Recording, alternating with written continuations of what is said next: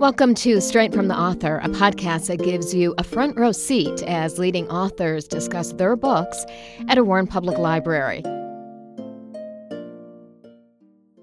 Hi, everybody. Thank you for being here. My name is Amy. I'm a branch librarian here. Welcome, and thank you for being here. Let's give it up for Diana. Thank you. I was born and raised in Southwest Michigan and have been researching lighthouses in the state of Michigan since the late 1990s. And primarily have been focusing for many years on two different tracks. One is on female lighthouse keepers, and one is on haunted lighthouses. And in 2019, I actually wrote a book called Michigan's Haunted Lighthouses.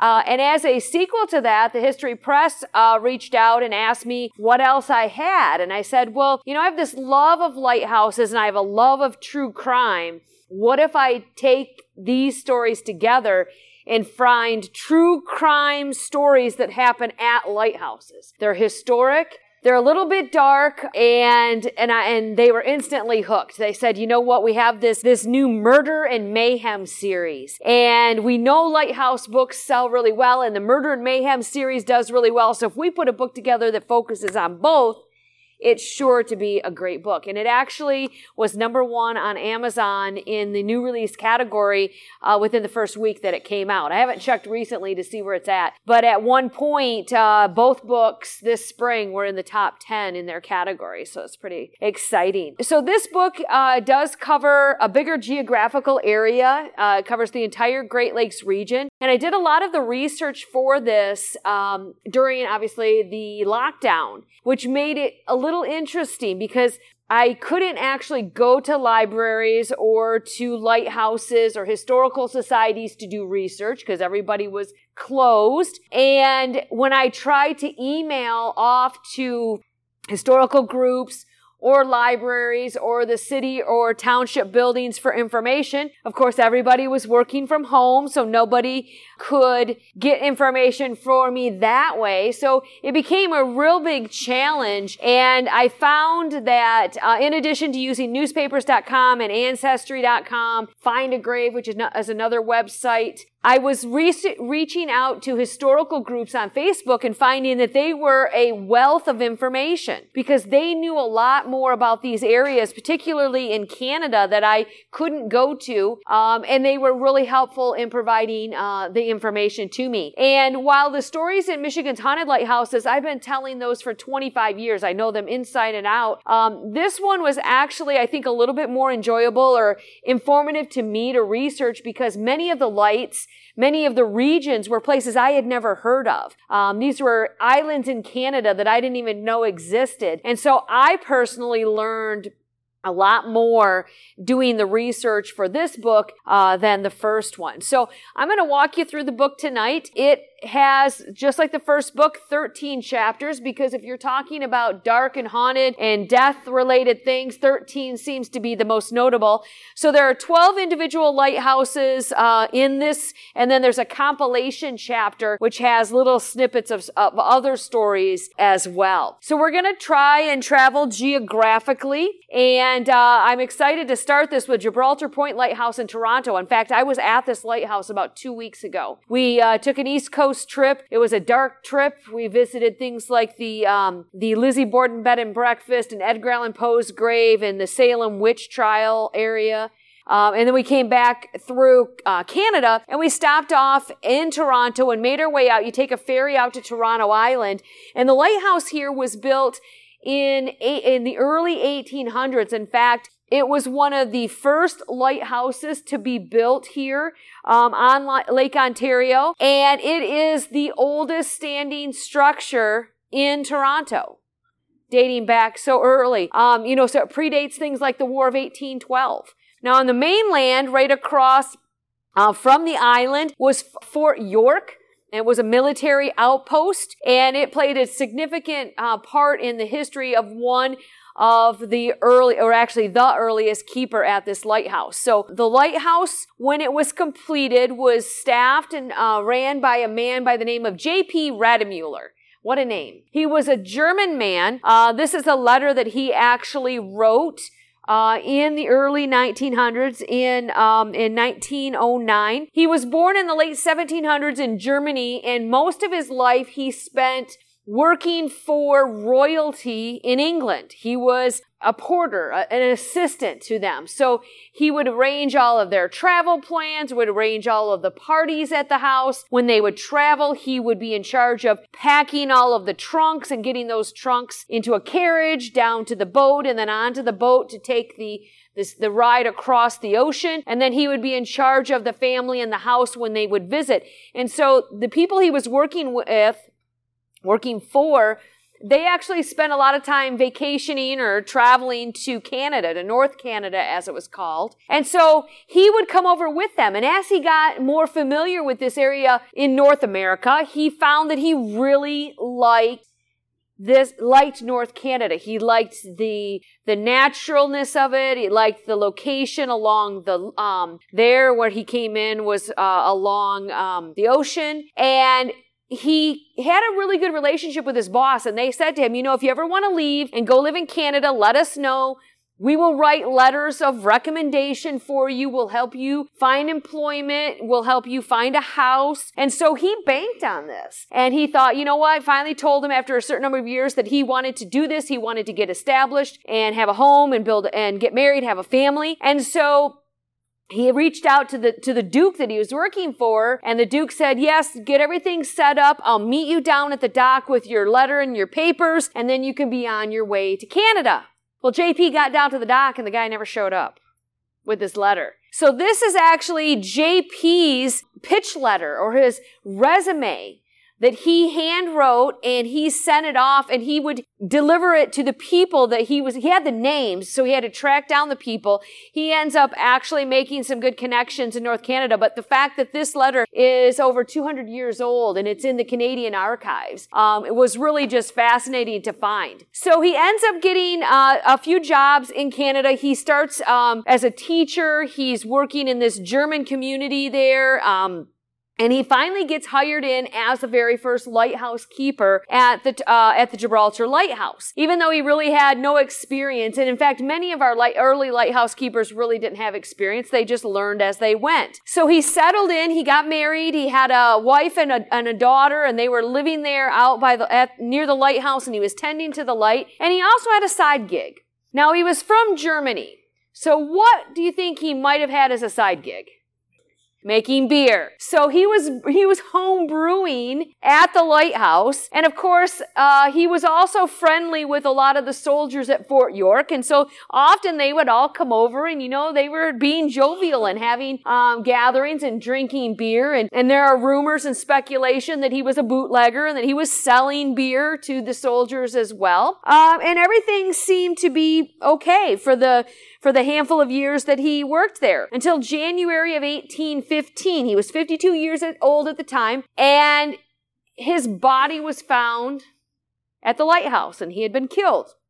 Now, there are a couple different stories about this, and of course, a lot of it is local legend, and as you tell a legend, it gets bigger and better and more interesting. But the big story was that he was chopped up into little pieces, and his body was buried at various locations around the lighthouse.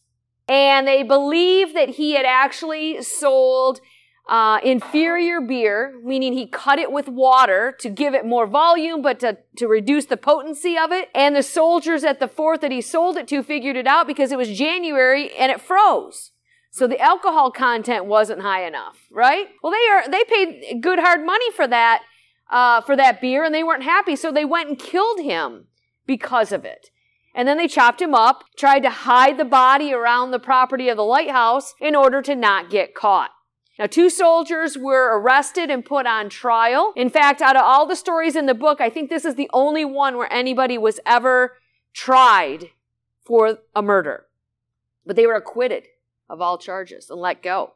Now, as I was doing the research, I actually came across a young man who lives in Canada. His name was Eamon O'Keefe, and he had done a lot of the research for me and pointed me in the right direction with a lot of stuff. And there's this whole kind of online discussion about, okay, well, let's think about the fact, if it really was true that two drunk soldiers had it within them to cut up a body and bury it around the property, could they really do that? First of all, it was January. Think it's easy to dig graves in the Great Lakes region in January? Now, I visited this light, as I said, 2 weeks ago. It's very, very rocky. It's not an easy place to dig, to bury one giant body, let alone a bunch of little graves around the area. So it's actually speculated that what really happened was that he was murdered, likely bludgeoned or whatnot, and his body just shoved off somewhere. He was probably not cut up and probably not even buried. But at the end of the day, again, no one was charged with his death. This is Eamon O'Keefe. I had reached out right before the book went to the publisher last summer, asking him for a photograph of himself to include in the book. And he goes, well, I'm in England right now. I'm getting my PhD. I think he's like 28. His PhD, and I can't remember, it's in the book. I have to look it up, but it's in some weird thing like the history of the Drum and Bugle Corps or something. I don't know how you get a PhD in that, but he's like a history nerd, and he was just so helpful in pulling this information together. No photograph of JP, but it was really just a big find to get that photos of his letter from early on. South Bass Island was another one. We did get a chance to visit this. We went down in August of 2020 during the height of COVID. And I guess if you're going to go somewhere, you go to an island and there's lots of, air and you're around water, and it wasn't as populated. So it was okay. And we stayed there for about a week and did some research on the South Bass Island lighthouse, which is on the island. And Put in Bay is like the little town on the north part of the island. I absolutely loved Put in Bay. I would totally go back. So the lighthouse on this island, it sits on a 2-acre parcel, and it was completed in 1897 for a mere $8,600. And it, as you can see, it sits up on a little bit of a cliff. It's actually a little, the water level in this area is down a little bit. So it was built here, and the first keeper was a man by the name of Harry Riley. Now, Harry Riley came to this area from New York, and he started his career on the Great Lakes as a man working on the lighthouse tender, the Hayes. And this Hayes serviced and provided supplies for all of the lighthouses on Lake Erie. It was District Number 10. And so he was part of the crew, and they would go around and make this rotation throughout the month, and they would deliver oil, wicks, food, the library box, other things that all of the lighthouse keepers needed at the various lights in this region. And he did that for several years. It was a dangerous job, much like lighthouse keeping was. This is a newspaper article about a shooting that took place on the Hayes during his years there. There was a cook who got drunk and got mad at somebody on the ship and started shooting at him. And there was a newspaper account about it, and Harry was referenced. He was the second mate of the ship. So after he had worked aboard the Hayes for several years, he comes in 1897, and he is serving as the head keeper of the South Bass Island Lighthouse. And within a year, he is actually hired on a kind of an assistant keeper. The guy's not officially hired by the lighthouse service, but he kind of is helping Harry out at the light, and his name is Sam Anderson. And Sam Anderson was a local a local African-American man, and he was living on the island and working with Harry Riley to assist in the duties. What's really great about this lighthouse, and when we got to do some research at the Ohio State University archives, they have all of the original letters from when Harry Riley was hired and how much he was getting paid and all of that stuff, which was really kind of cool to find. So Sam Anderson, in addition to helping Harry at the lighthouse, worked along with several of his friends at the Hotel Victory.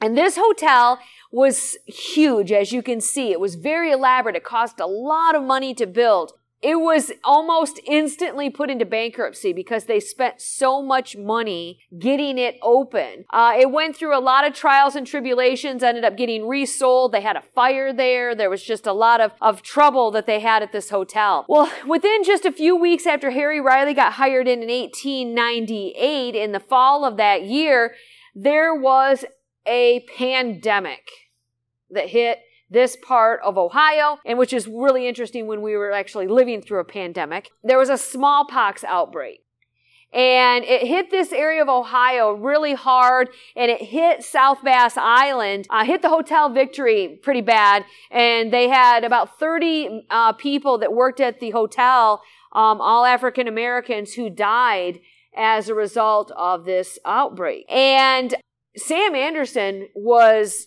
just so afraid he was going to contract smallpox and die himself. And he tried to escape the island, but it was on lockdown. So obviously he was stopped and he got sent back out to the lighthouse where he lived with his pet snakes, I might add. And so he gets back out there and he is just stir crazy. He cannot settle down. And the last accounts of his whereabouts, he's kind of wandering around the yard at the lighthouse, screaming for his life, that he doesn't want to die. And the next morning, they found his body at the bottom of the cliff on the rocks. Now, they deemed it suicide. So it turns out he had worked there August 9th to August 30th of 1898. They deemed it a suicide. Now, why would a man who is screaming for his life, who did not want to die, commit suicide by jumping off onto the rocks? Right? Was it an accident? Was it that he was drunk and he fell? Did Harry Riley just have enough of the screaming and push him over the edge? We'll never know. But they did deem it as an official suicide. He got paid, he had earned $17.25 for those 3 weeks that he put in, 2.5 to 3 weeks that he put in. And that money was then used to pay the undertaker on the island to bury him. And we don't know exactly where he's buried, but they suspect that if you go to the main cemetery, the driveway that goes in goes over where the pauper cemetery used to be. And they suspect that he is somewhere in that general area, but there is no record of where he was at. Interestingly enough, within 24 hours, Harry Riley was arrested on the mainland in Sandusky, Ohio, because he had gone mad. Maybe he was so mad that he had knocked Sam Anderson off onto the cliffs. We don't know. But he was arrested. He was running around town telling everybody, come to the fairgrounds. I've got the fastest horse in town, and my horse is going to race your horse, and I will win because I have the fastest horse. He didn't own a horse. He was arrested and detained. They contacted his wife back on the island, and she said, basically, keep him. So clearly, she had been dealing with some of this craziness back home as well. So he ultimately was sent to the Toledo State Hospital. And in there, he was determined to be hopelessly insane. Now, I actually connected with someone from the historical society that takes care of the cemeteries at the Toledo State Hospital, and she suspects that his insanity or the situation he was dealing with was ongoing. And likely the reason he left the tender, the Hayes, to work at the lighthouse, and likely the reason he hired Sam to help at the lighthouse was that he was losing it. And he knew that. And he needed someone else to kind of keep him in check. Well, so he gets sent to the asylum. It's early September of 1898. And he actually dies there in the hospital the following spring, about 6 months later. He would have lived in one of the men's wards there. So he passes away on March 11th of 1899. And we don't know where he's buried either. His death records say that he was sent to Holland, New York to be buried, but I could find no record of his body there. Couldn't find anything in that cemetery, in that city, in that county, or any county surrounding that county. And there's no record of a burial for him out in one of the two cemeteries at the state hospital. So we really don't know where he is at. In talking with the woman from the cemetery, the one who had told me that his progression came really fast, they did determine what ultimately caused it. He had syphilis of the brain. The same thing that killed Al Capone. If you've ever seen the movie Capone, where he basically just loses his mind at the end of the day, that's the same thing that happened to Harry Riley. He likely contracted it during his years on the ship when they were traveling from port to port, and that's what killed him. His wife actually ended up serving as the interim keeper at the lighthouse for a brief period of time after his passing. Now, the third lighthouse keeper to die at this light, and I'm serious, if there's three, I'm not going to take a job out there, are you? This is Captain Dugan. And he was there in later years, and he and actually some of his sons became lighthouse keepers here as well. But he came in and put in 17 years before he died, falling off of the cliff onto the rocks, much like Sam Anderson. Now, this book doesn't have ghost stories in it, but there is speculation that Sam's ghost pushed him over the edge. And it's interesting because he had been there 17 years. He had walked that shore so many times. Why this one time would he slip and fall? Why would he not know and have his bearings? But it remains a mystery, and it was deemed an accident. He is buried in the main cemetery, not far from the lighthouse. He's the only one of the keepers in the book that we know where he's at, and several members of his family are buried in this area as well. The Hotel Victory is in ruins. It sits in a state park on the island, and if you're staying at the state park, you can go out and see the ruins. And the lighthouse itself, you can walk the grounds. They're open. It's in a park. You have to have special permission to go through the tower, but it's owned by Ohio State University and is believed to be the only lighthouse in the country owned by a public university. And it's great because they have all those archives, and they let me go in, and basically it's like you see on those shows on TV. They just set a giant box down of all these folders, and you just go there, and they let you take pictures of all of it now. And so I just literally sat there for hours and found tons of documents. Clapperton Island was one of the islands that I had never heard of. It's in the Manitou Islands in northern Lake Huron in Canadian water. So here's our boundary line. And when I was starting to do research, I kind of put some feelers out in historical and lighthouse groups online and said, hey, if you know of any stories from any of these lighthouses, please let me know. And I was quick to be provided information about Clapperton Island. And of the years that this island lighthouse was in operation, it was built in 1866 and operated for just under 100 years. There were 5 main keepers, and 3 of them were from the same family, a father, a son, and a grandson. And each one of them had an interesting death story that was tied to their service. We believe this here to be Benjamin Baker. He was the father, and he was the keeper from 1875. He was the second keeper, and he worked there for 19 years, and then he just disappeared. He had been onto the mainland. He had taken one of his boats, taken his dog, taken his bottle of whiskey and his wallet, gone to the mainland to play poker for the night.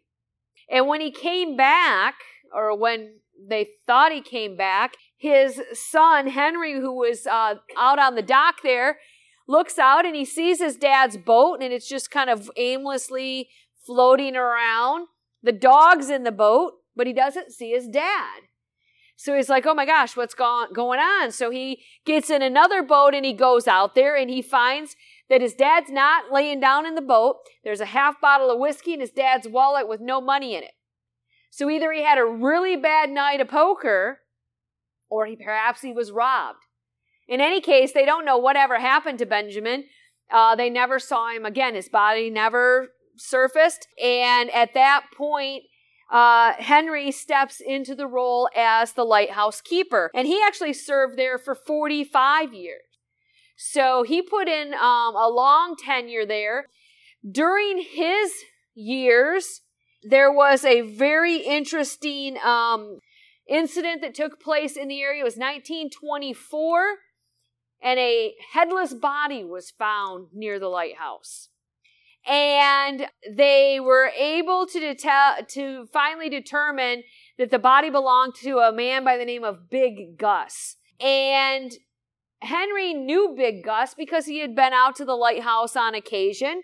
And so he was actually brought in to identify the body. Apparently Big Gus was so big that even without his head, you knew who it was. So Henry identifies it as Big Gus. Turns out that Big Gus's wife and her son from a previous marriage had hog-tied him backwards, chopped off his leg and head and threw him in the river. And then eventually he surfaced. They were charged in his murder.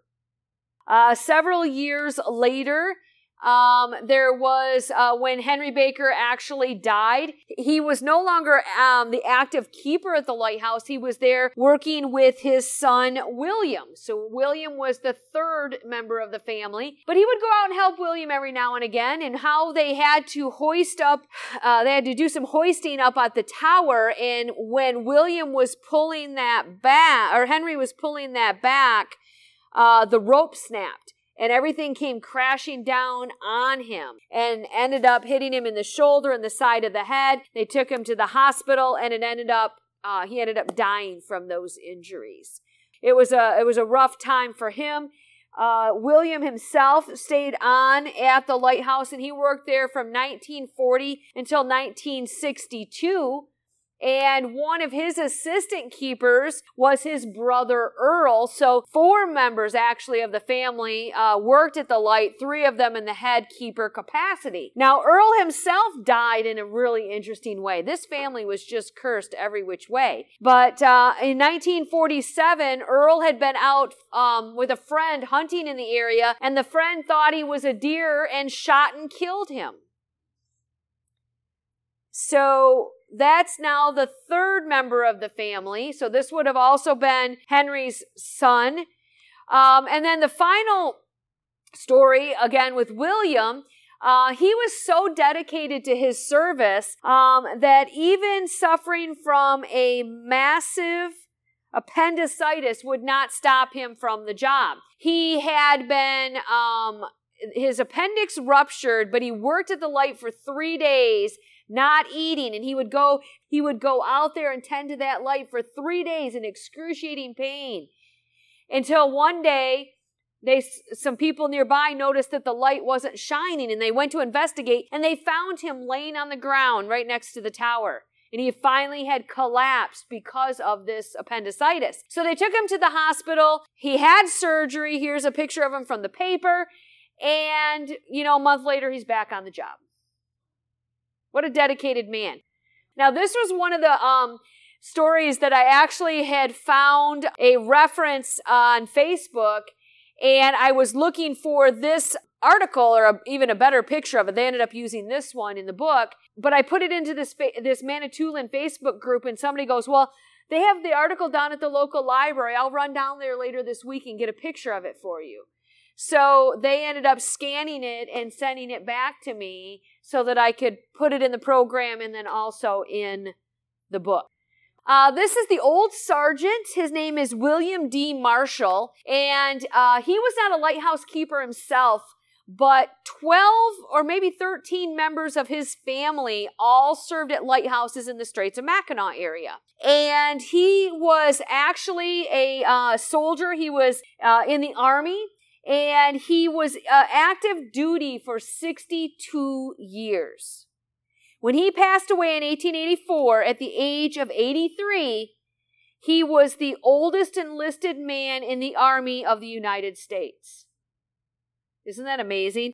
So you think about his level of dedication, his commitment to his country, government job. A lighthouse keeper was a government job just like if you were a soldier. And so it's no surprise that it was such a big deal for his family members to go on and serve. So he and his wife Fanny had several children. Their son William Anthony was a lighthouse keeper, and William's son James was a keeper. He died in a boating accident when he was going back and forth between his lighthouse in 1883.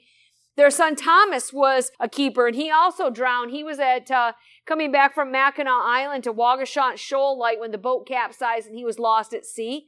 Their son George Washington and his adopted son James were both keepers.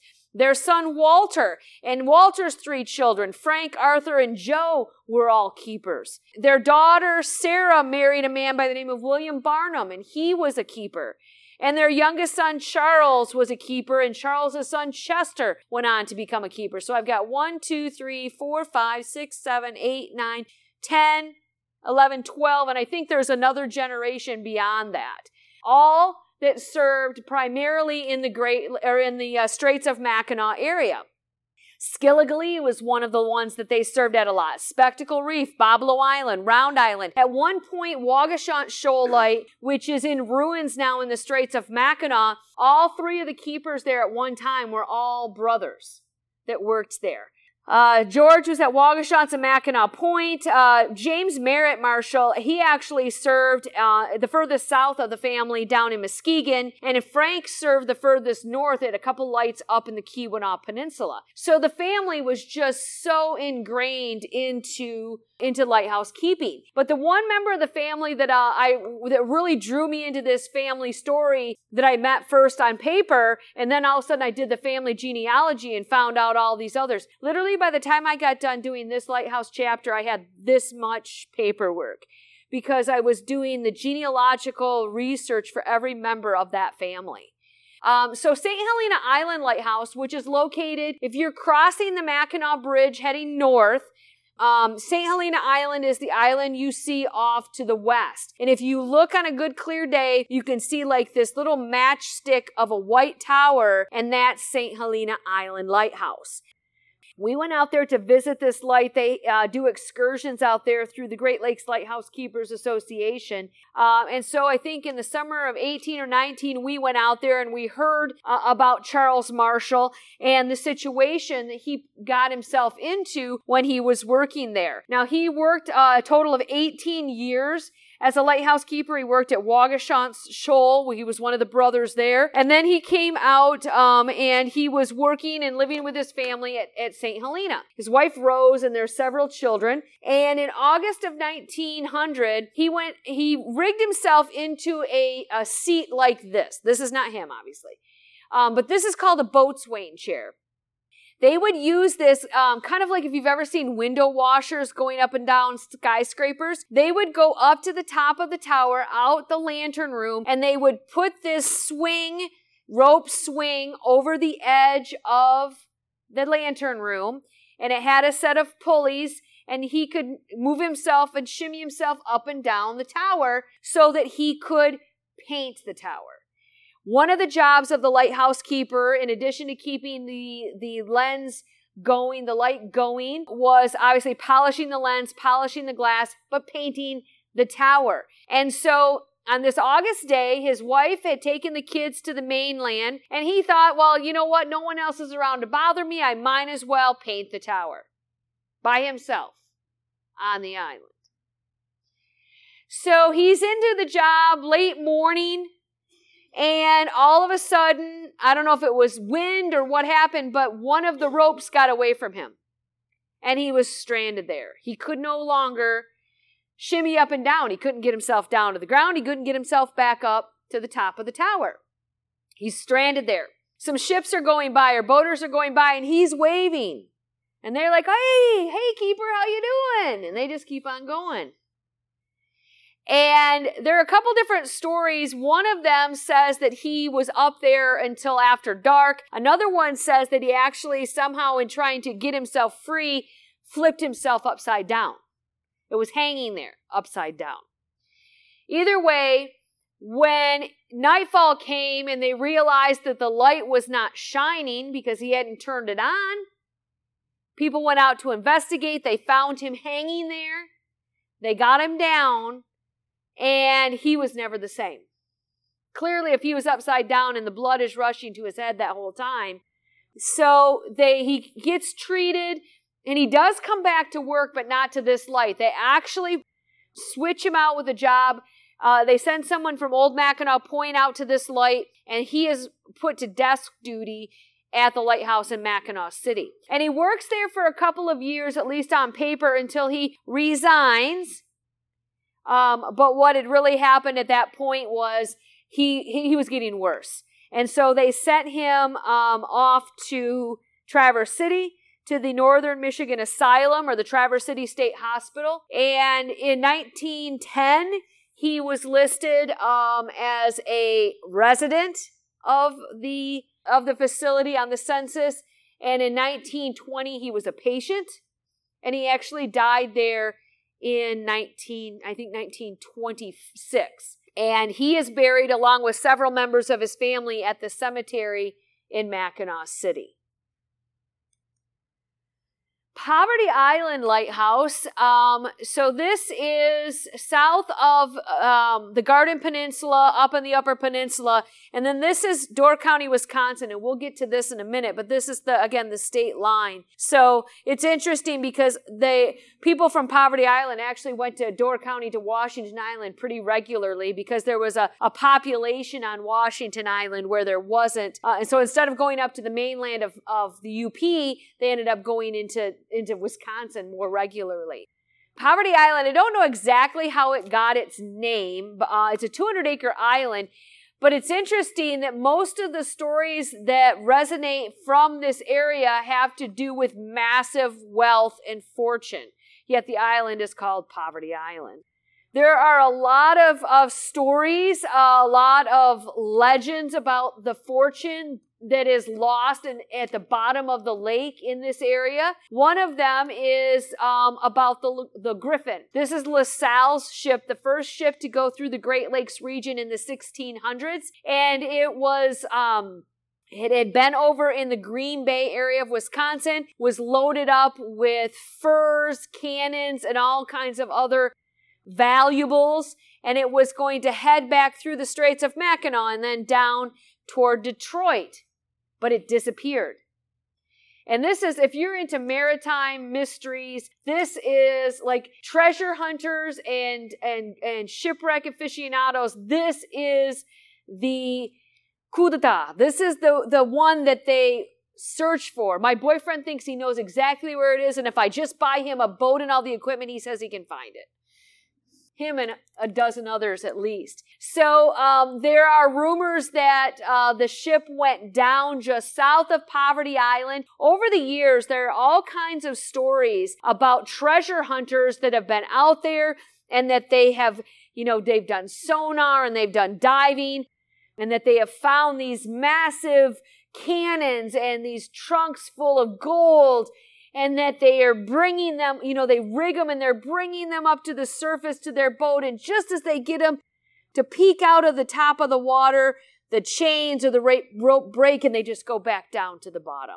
They will never be recovered. It is this pirate legacy that's out there with regard to the Griffin. But it's not just the Griffin. There are also stories that King James Strang, who led a Mormon population on Beaver Island, he was a self-proclaimed king. He wanted to be the head leader of the Mormons. He wanted to be Brigham Young, and so he established a colony on Beaver Island, and he stole regularly from those people who lived there.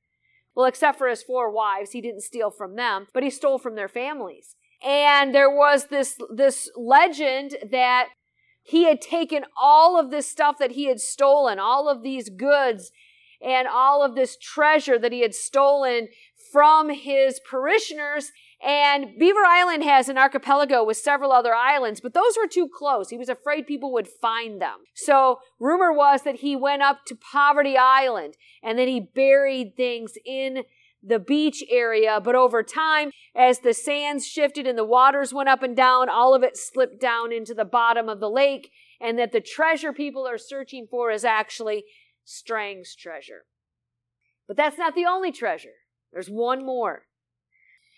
But Napoleon Bonaparte, during the Civil War, it was advantageous for him to support the South. So he would send money over to help these Southern soldiers.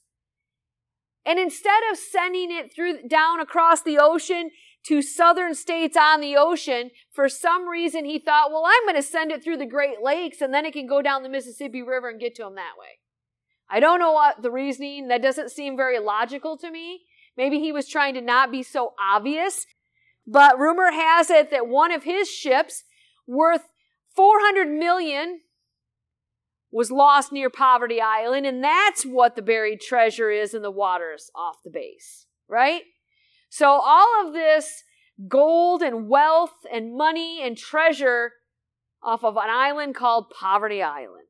It's kind of ironic, don't you think? So the lighthouse itself was built in the 1875, and one of the keepers there had a near-death experience. His name was James McCormick, and I know James and his story because he had served, was one of the last keepers to serve at the Grand Traverse Lighthouse in Northport, and I've met his son once before many years ago. Well, he was out leaving the lighthouse one day in his boat, and he had gotten just away from the dock when the boat caught fire.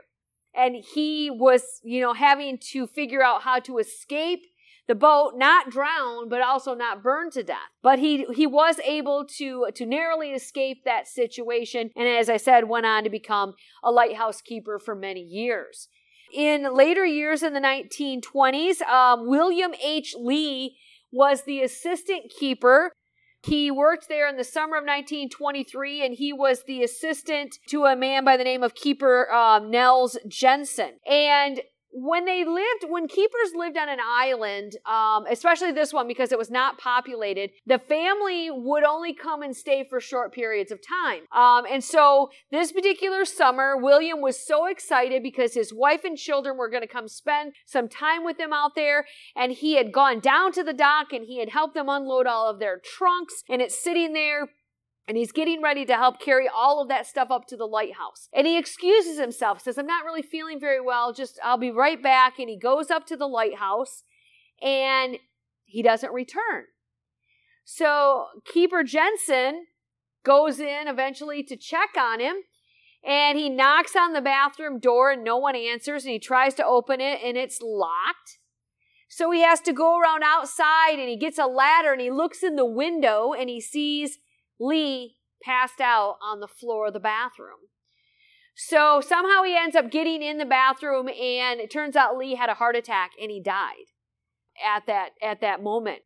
And sadly, another one of the assistant keepers who was relatively new to the job was given the task of taking the body to Washington Island for burial the next day. Well, he didn't really know how to navigate the islands, and he got lost. Almost lost the guy before he made it to his final resting spot. Now, Keeper Nels Jensen, he had his own situation that happened years later in 1936. He had gone with an assistant keeper by boat down to Washington Island, and they were walking along a road, and a driver came by and careened through both of them. And Nelson Jensen was killed. The other guy was injured, did not die. They never ended up charging the guy with hit and run or any kind of incident. They just called it an accident. And sadly, that was the end of the keepers there at the lighthouse. The Sandpoint Lighthouse, this is one of the stories that I've known for quite a few years. And this is in Escanaba. This lighthouse was built in 1868. And the first keeper there was a man by the name of John Terry. And John actually died before the light was complete. So even though he was appointed, he never actually served as the keeper. And so it was very common for the wives of these keepers to be appointed in their place upon their death. And so his wife, Mary Terry, was then instated in 1868. And when the light went into service that May, she became the first lighthouse keeper. And she worked there for 18 years, never had an assistant keeper. If there were things she couldn't do, she hired somebody in town to come take care of it. But she was a one-woman operation. She was very frugal. She saved her money. She probably made about $300 to $400 a year as a lighthouse keeper. Not a lot of money. but she also didn't spend it. And so she was able to spend it frivolously. She was able to actually purchase several pieces of property and houses in town. And so she was a property owner there. And everything seemed to be going pretty well until March of 1886 when there was a fire at the lighthouse. I did some research to find out from the National Weather Service what weather conditions were like that time. And while there was snow on the ground, it wasn't any big blizzard. The volunteer fire department was not far away. But the fire was so strong that they really struggled to get it put out. And when they did finally have it extinguished, they expected to find Mary's body in her bedroom because the fire happened in the middle of the night. Well, they didn't. They found what was left of her in the basement. And what they suspect was that someone actually broke into the lighthouse that night with the intent to rob her. She heard it, came downstairs in the middle of the night, confronted the intruder. There was a struggle, and she was killed. And then they started the fire right next to her body to consume her and make it look like she died accidentally. There were so many newspaper accounts. This made newspapers in California. And they say robbery and murder were a possible cause. There was speculation that there was a faulty furnace as well, but the main part of the fire was not at the back where the furnace was. It was near that lower level door. And one of the other things that they found was that the door to that lower level, it wasn't just burned off. It was the hinges were ripped off of like someone had kicked it in. So even after they extinguished the fire and the door was damaged, you can still tell the hinges when they're ripped and bent as they were forcefully opening that door. All right, Pilot Island. So now we have kind of jumped over in officially to Wisconsin and into Door County. Pilot Island Lighthouse was another one that I was quite fascinated with and actually got a chance to go take a tour. There are 10 lighthouses in Door County. Some of them are still active. Some of them are out on islands, and you can... there's several excursions that you can take to go out there, and that's what we did Memorial Day weekend of last year. And so we went to do some research about the Pilot Island Lighthouse. This lighthouse was built of Milwaukee brick, and in 1876, there was a gentleman by the name of John Boyce who was hired in as the second assistant keeper. And he worked for a keeper by the name of Tobias Davison. And they called him Brother Boyce. He was actually from Canada, from like Kingston over by Toronto area, but eventually made his way to Door County. And he had been there for several years, had made a lot of friends, so they called him Brother Boyce. Unlike Sam Anderson, he had more tamer animals with rabbits. There was this one newspaper article that I found, which was quite long, and it talks about this one particular winter where he and another guy had tried to go from one island to another, and it was still kind of winter, and the ice, while they were en route, where it had blown out, by the time they were headed in, it was blowing in, and so they were kind of ice locked in. And they were also transporting with them in this boat some supplies, I think some chickens, and a horse. There was something about a horse. And so they had to try to save themselves and the horse. And he was able to get the horse out, and I guess they kind of iceberg hopped to safety. And there was this huge harrowing article about the situation, and I wonder if that was kind of his resume. Like, this guy can solve problems, he can get himself out of a jam, he knows how to manage things. He seems like he'd be a good assistant lighthouse keeper. So he is hired in, and he's not there for very long. And this lighthouse, like many of them, was very remote. There was no other people on this island except for the people with the lighthouse. It was desolate. It was kind of lonely. And he became quite depressed. He had his heart broken recently, And not long after he recorded his name in the census, he was found laying dead on the backside of the lighthouse, and he had slit his throat. And this is a letter from, the log entry from the lighthouse keeper about that situation. And he was ultimately buried in the Washington Island Cemetery, I believe the same cemetery where William Lee is buried. There's an interesting book written by one of the next lighthouse keepers. His name is Knutson, and it talks significantly about this situation with Boyce in this book, because he had run into Boyce on the mainland or on one of the other islands in the days before his death, and indicated that there might be a job opening soon. Well, then Boyce had talked to the local butcher a day or so before his death, asking specifically where the jugular was and how deep someone would have to cut in order to sever it. Now, today we'd be looking for these red flags, but back then they didn't. And had they noticed it, they probably would have picked up on some of these situations. Ironically, Knutson was the justice of the peace, and he was called out to investigate the death, and they determined, obviously, that it was a suicide. And he later became appointed the keeper and served at several lights in this area.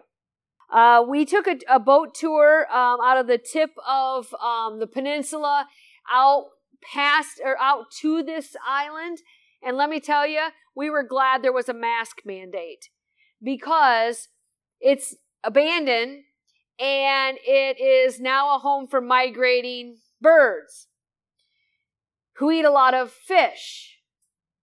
So between the dead fish smell and the bird poop smell, it was rancid. It was so disgusting. I would have liked to have 3 or 4 masks that day. We got around the backside of the island. It wasn't so bad. It looks like a scene from Hitchcock when you go out there. And it would have been in this back area here, there would have been a sidewalk, and that was where Boyce committed suicide. Through this, you also get a chance to go to nearby Plum Island, and you can walk around there a little bit. And these 2 islands are part of a nature U.S. wildlife preserve that's out in this area. All right, now we're going to head down real quick to southwest Michigan, because we're going to wrap up on Lake Michigan. And this is George Sheridan. And he was the son of a lighthouse keeper. So this is George here. His mom and dad, Aaron and Julia, were lighthouse keepers on South Manitou Island. And they died in a tragic shipwreck in 1878. Their boat capsized. And Aaron, who had the use of only one arm, this one was damaged when he was in the Civil War. And the 2 of them, along with their 9-month-old son, Robert, were lost at sea that day. And George was so stricken with grief over their loss. And their story is actually in Michigan's Haunted Lighthouses. This is the only family story that crosses over into both books. George went on to become a lighthouse keeper to pay tribute to his parents, and served at several lights in southern Lake Michigan, including the Kalamazoo River Light in Saugatuck. He was the only officially trained lighthouse keeper here, and he worked here until 1914, when the light was decommissioned. And at that point, he was getting ready to get transferred to another lighthouse, and he snapped, and he actually committed himself to the Kalamazoo State Hospital for his depression. And he let his wife, Sarah, stay on in Saugatuck, and she kind of did all of the final paperwork to close up that lighthouse. And he's there. Well, he's still at the asylum on the day he's supposed to start his next job. In this time period, so 1914, there weren't services available to lighthouse keepers or any government employee in that regard. There was no pension, no disability, no sick days, no unemployment, no nothing. If you didn't do your job, And this was a very vital job. It wasn't like you just couldn't light the light for 3 days. If you couldn't do it, someone had to do it. So he's given this new job and he doesn't show up. There's no do-overs. He loses that job. And so here we have a mentally unstable, depressed man who's now just found out he lost his job, and now it's going to be a mark on his record, and it may impact him getting other jobs. He also hears from his wife, Sarah, that, you know what, no matter where you go, we're going to stay in Saugatuck, the kids and I. So there's another blow. He's just getting knocked further into this hole. So he ends up going to visit his uncle, who was the keeper of the Grosse Pointe Light in Evanston, Illinois. His mom's family was from the Chicago area. And he actually goes into another asylum near Chicago for added treatment. Not exactly sure how long he's there, but apparently he is released as a cured man. And within 48 hours, he hung himself at the boathouse, at the lighthouse. Clearly not cured. All of that stuff, all starting back. He was about 13 or 14 when his mom and dad died, and it just was something he was never able to come to terms with. So he's buried at the Mount Hope Cemetery in Chicago. His wife stayed on in Saugatuck, and there are several members of that family still in the Saugatuck area. In fact, I know several of them. Grand Island area lighthouses. This is another one that really jumped out at me early on. There's a book specifically about the murders here that really drew me in. So if you've ever been to Munising, you can take a ferry boat ride, just a short little 5-minute ride out to Grand Island, and they have camping and hiking. They occasionally will do historic tours in that area. So Grand Island has the North Lighthouse, which is currently privately owned. Then most people are familiar with the Channel Light, which is this wood-sided lighthouse. You see a lot of photographs of that out online. Then there's the lighthouse. This is a range light in Munising. There's another one that sits back on a bluff a few blocks away. And then the Au Sable Light up the road. And there's a interesting story that comes from the North Lighthouse here. So the Grand Island North Lighthouse, this island is actually just under 14,000 acres. And the lighthouse, the first one was built here for $5,000 in 1856. And then eventually in 1867, they built this brick lighthouse for $17,000. And one of the noted keepers there was a man by the name of George Genry. Now, I'm going to go back. It's a little harder to see, but you see how high up on the cliff this is? So you can't really get to the island, and it's on the north end of the island. It's like 8 miles to walk from that shortest ferry part. So what they did was where the boathouse was, and you could see the water levels obviously really low, but the boathouse, they had a step, and then they actually built this tram system that went up the side of the cliff so that they could easily get back and forth, because it was easier than having to walk 8 miles one way to the south end of the island. And so this was how George Genry and his assistant keepers, would come down here and leave in their boat and come back and bring their stuff in and out. George Genry worked there from 1893 till 1908 when he disappeared.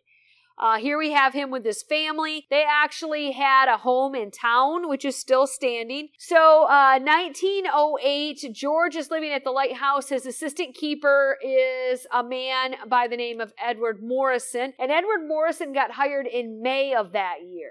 And he was on the job for only about 3 weeks before he disappeared. Now, there's a lot of speculation on what happened, but one of the theories is that William Mather here had something to do with their deaths or their disappearances. William Mather was president of the Cleveland Cliffs mine in the area, and he had acquired most of the land on Grand Island. And he wanted that land where the lighthouse was, but the government wouldn't sell it to him. So he was pretty upset about that. But he had built this game preserve. And this photo was taken when we went out there 2 summers ago. So some of it is still standing. I always have this Jurassic Park flash when I see those walls. But he brought in all these exotic animals, and he would invite all of his friends out, and they would hunt these wild game. And he was a big shot. He wanted to be this to be comparable to the Huron Mountain Club, if you've ever heard of that private club that existed up near Marquette. A club so exclusive that Henry Ford was denied membership at the onset because he's new money and they were old money. So William Mather had a couple beefs with George Genry. One, even though he had no control over selling the land, he was mad that he was out there because he wanted the land. But also, George Genry didn't like William Mather. And when animals would escape from the preserve and they would wander out to the lighthouse, Genry would kill them and eat them. And that just made him more mad. So there's speculation, and there were stories that William Mather maybe put out a hit on these two keepers, thinking that if the keepers were gone, that maybe they would decommission the light and then he could ultimately eventually own the land.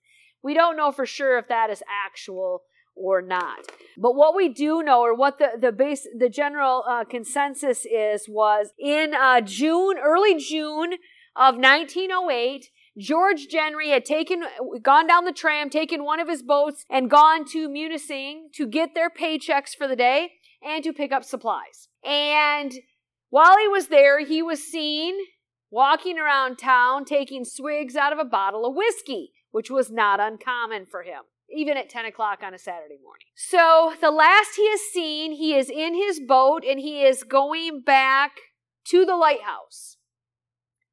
And later, a day or two later, they all of a sudden realize that the light has been dark. When was the last time anybody saw the light?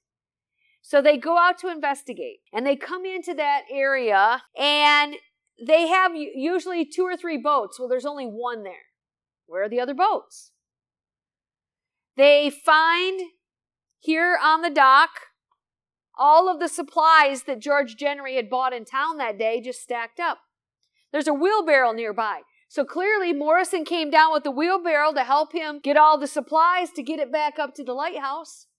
They walk in the boathouse and George Genry's jacket is hanging in there. But where are they? They go up to the house. And Morrison's vest, his keeper vest, is draped over the kitchen chair. On the table are documents. Looks like he's been studying. He's never been a lighthouse keeper before, so he's probably brushing up on the job. Pot of stew on the stove. Men are nowhere to be found. So they send out somebody to take care of the light for a while, and they start to investigate. Where did they go? Did they maybe go out to retrieve fishing nets? And maybe George, who was drunk earlier, got into a scuffle. He was known to not get along with his assistant keepers. Maybe they got into a fight out there and they fell over. Or maybe he killed Morrison and took off. They don't know. Over the next couple of weeks, Morrison's wife gets a letter. Don't be surprised if I end up dead. So there's all this speculation. What happened? And nobody really knew who Morrison was, because he'd been on the job for 3 weeks. He hadn't gone into town yet. Nobody really knew. They just knew there was a new assistant keeper. So a couple weeks later, when a body shows up in a boat, somebody reports it to the Au Sable Lighthouse. Their keeper comes out, goes out and checks the boat, and they find this body. Bludgeoned. Don't know who it is. Take him into town. And they find out that this body has 13-star tattoo on his arm. And they determine that it was Morrison, because he is a Navy man. So for the first few articles that show up in the paper, so this is like the type of boat they would have been using out there, they just say a body, a keeper's body. They don't even know who he is at this first point. A couple days later, this one, keeper's wife not worried. That's Genry's wife.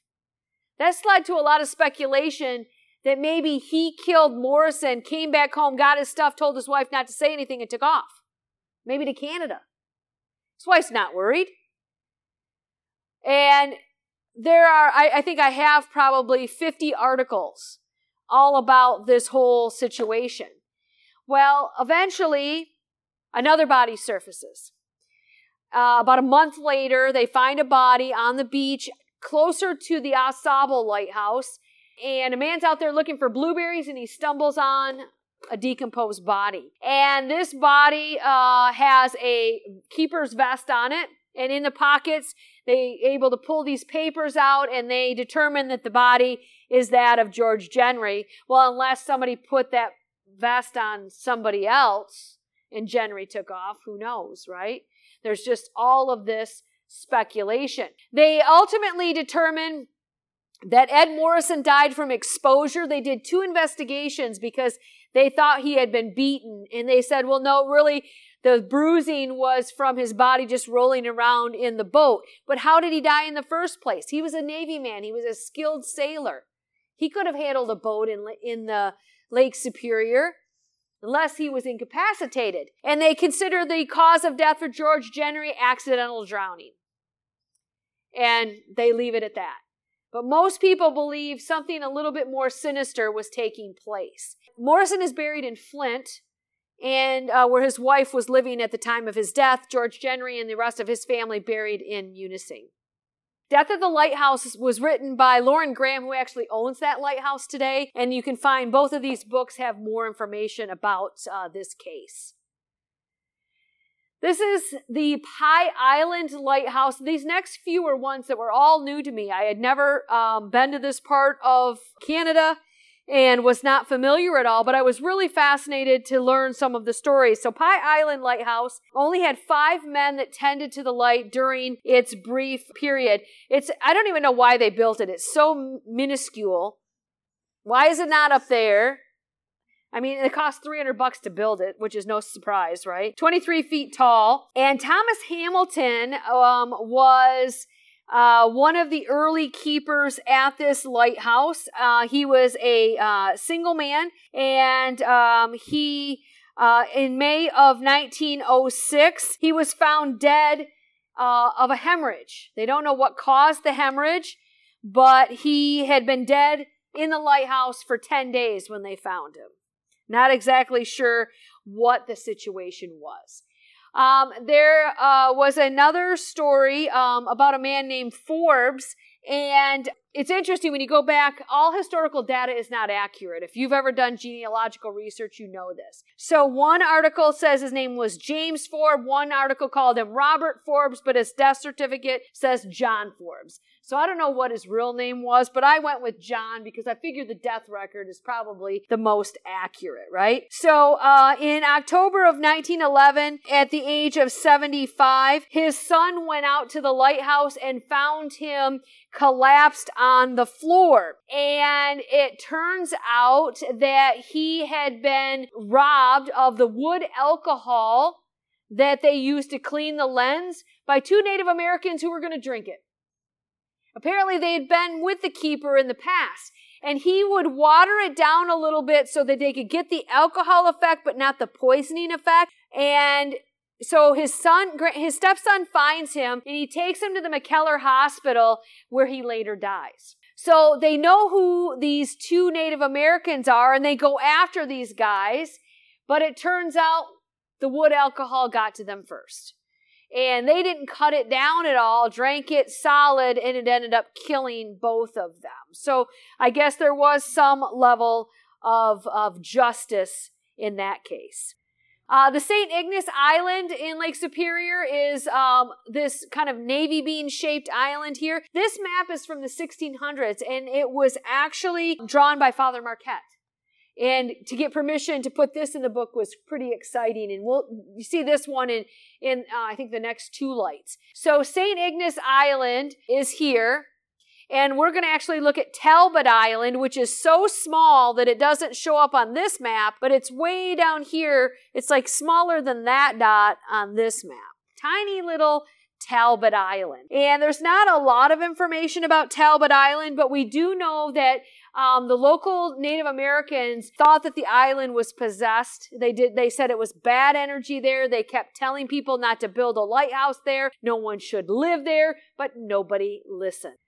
And so they ended up building this small lighthouse out on Talbot Island, and they had 3 keepers that died during the harsh winters on the island. One of them was named William Perry, and he set out on a boat at the onset of the winter and was lost at sea.